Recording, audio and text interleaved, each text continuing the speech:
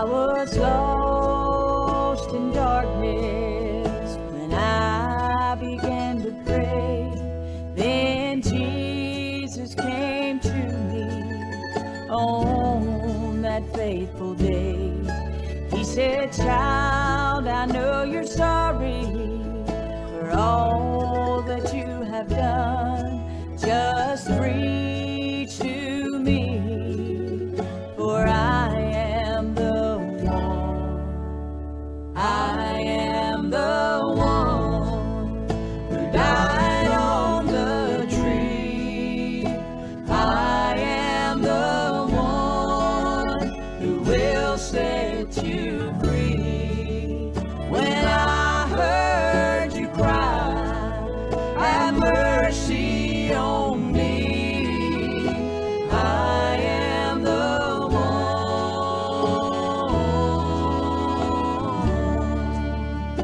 I am the one." Well, good morning and welcome to the Bethel Baptist Bible Devotion Time. This is Pastor Donnie Shoemate of the Bethel Baptist Church here in North Wilkesboro, North Carolina. I want to welcome you today. Hope you're doing good this morning. We're looking at John's Gospel, chapter number 17 today, and we're going to continue our study we've entitled A Journey Through John. And we hope and pray this has been a help to you and a blessing to you as well as we've studied the Word of God together.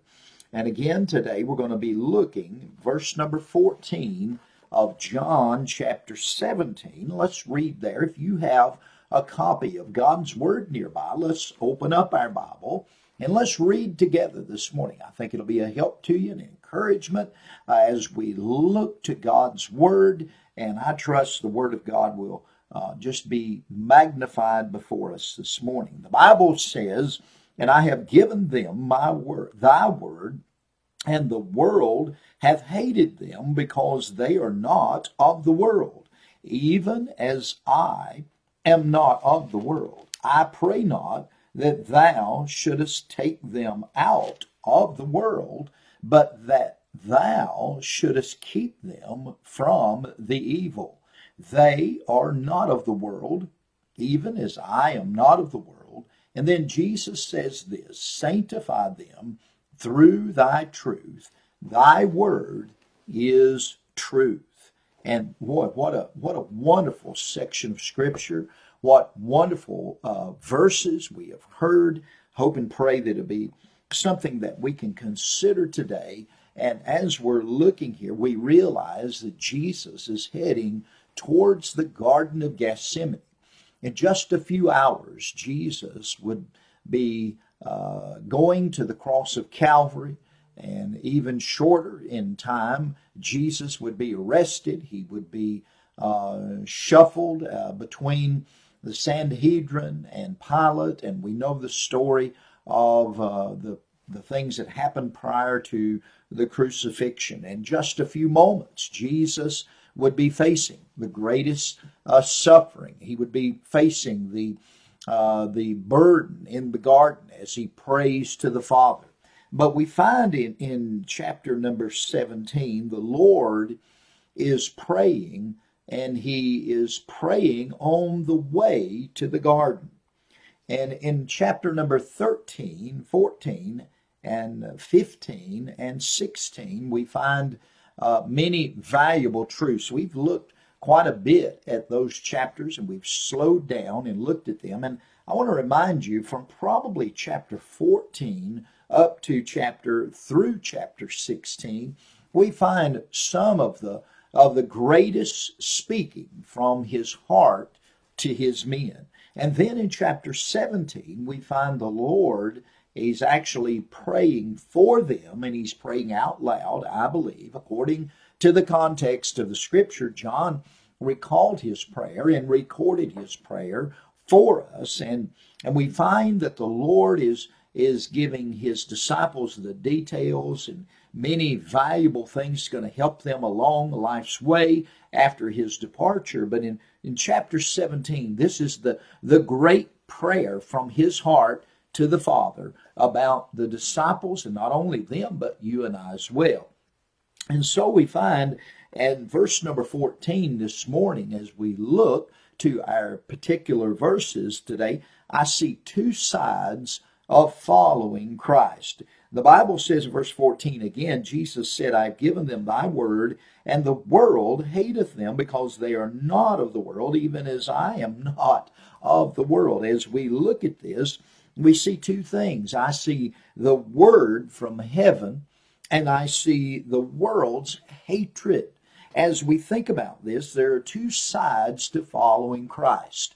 One of them is to be enlightened by God's word. What do you mean by that? Well, think about this. If we hadn't had God's word given to us, we wouldn't understand about the mercy of God. We wouldn't understand about the redemptive plan of God and the purposes of God and all that He has done. God would be obscure. There would be a veil between us and the Lord. But because of the word from heaven above, and I talk about that, the word being the living word, being Jesus Christ, who came to this world, who suffered and bled and died, but He revealed God to men. And boy, I'm so thankful for that. So that is the first side of following Christ we must realize, is that the word came from heaven above.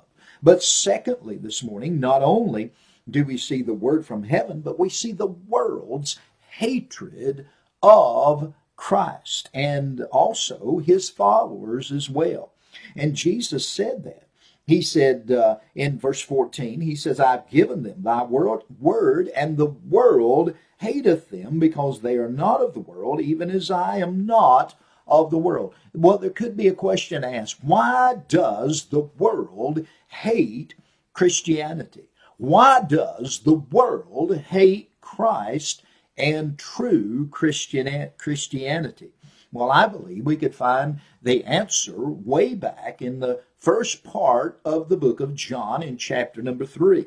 We recall very vividly, and most of us can quote John 3:16 from heart, for God so loved the world that He gave His only begotten Son, that whosoever believeth in Him should not perish, but have everlasting life. And the verses that follow John 3:16 are very important verses because they reveal distinctly why the world hates Christ.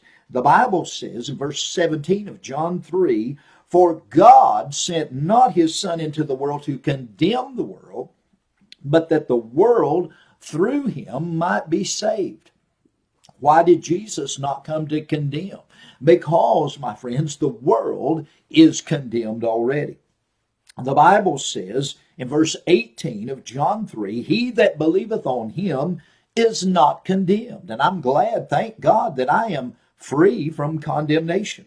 But he that believeth not is condemned already, because he hath not believed in the name of the only begotten Son of God. And His name is Jesus, by the way.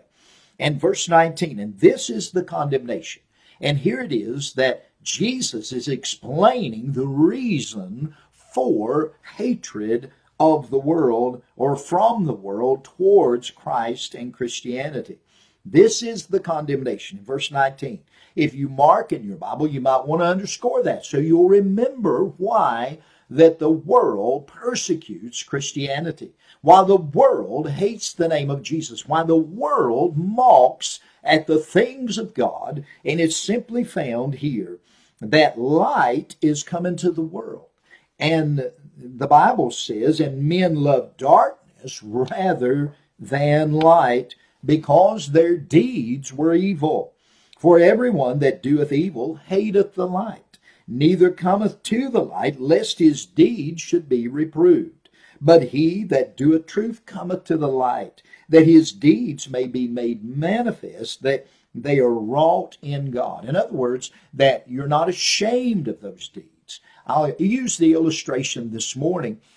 Maybe perhaps you have been walking sometimes, maybe when you were a child or younger, and you were maybe walking along and you found a small rock that was movable, and you flipped that rock over, and underneath that rock was what I call critters. They are bugs that hide underneath rocks, and as soon as those bugs are given light, they begin to scatter. They begin to run and try to find cover for their selves. And that is the way it is with sin and with sinful men who love the pleasures of sin for a season. And they want to not have the light that reveals their sin. They want to keep it hidden, and they want to remain in darkness. That is why the world hates Christ, because Jesus is the light of the world. And we are remaining here as Christians now, we are the light of the world as well. And it's no wonder that there is a hatred towards Christianity.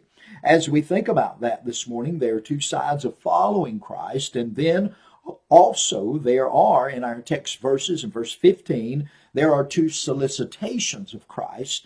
Jesus is praying again to the Father, and he says, I pray not that thou shouldest take them out of the world, but that thou shouldest keep them from the evil.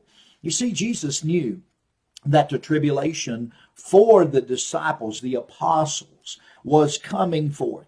Each one of them would be martyred for the cause of Christ, with the exception of John, who lived to be an old man, and I believe that he was persecuted against as well, but he did not die as a martyr. He died a natural death as far as I know. But the tribulation that came upon these apostles, and Jesus knew that that was coming. But his prayer was that they not be just removed from the world, and God could have done that, but that thou shouldest keep them from the evil. In other words, Jesus was praying for divine intervention and protection from Satan and the evil of this world. Can I say to you and I that Jesus is praying for us as well, and his protective power is around us today, and we should rejoice in that? Well, I must hurry this morning. I see we're way past our time already, but let's look at one more thought, not only the two sides of following Christ and the two solicitations of Christ in his prayer, but the truth of sanctification. And we'll look here today and we'll see just a little bit more about that.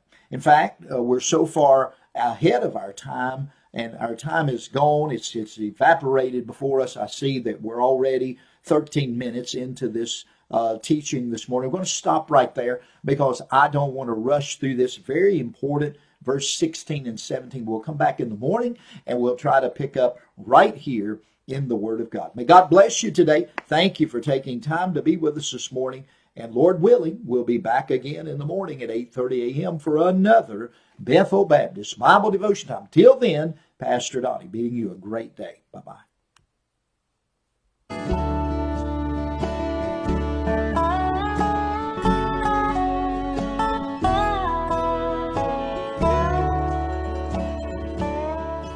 I was lost in darkness when I began to pray. Then Jesus came to me on that faithful day. He said, child,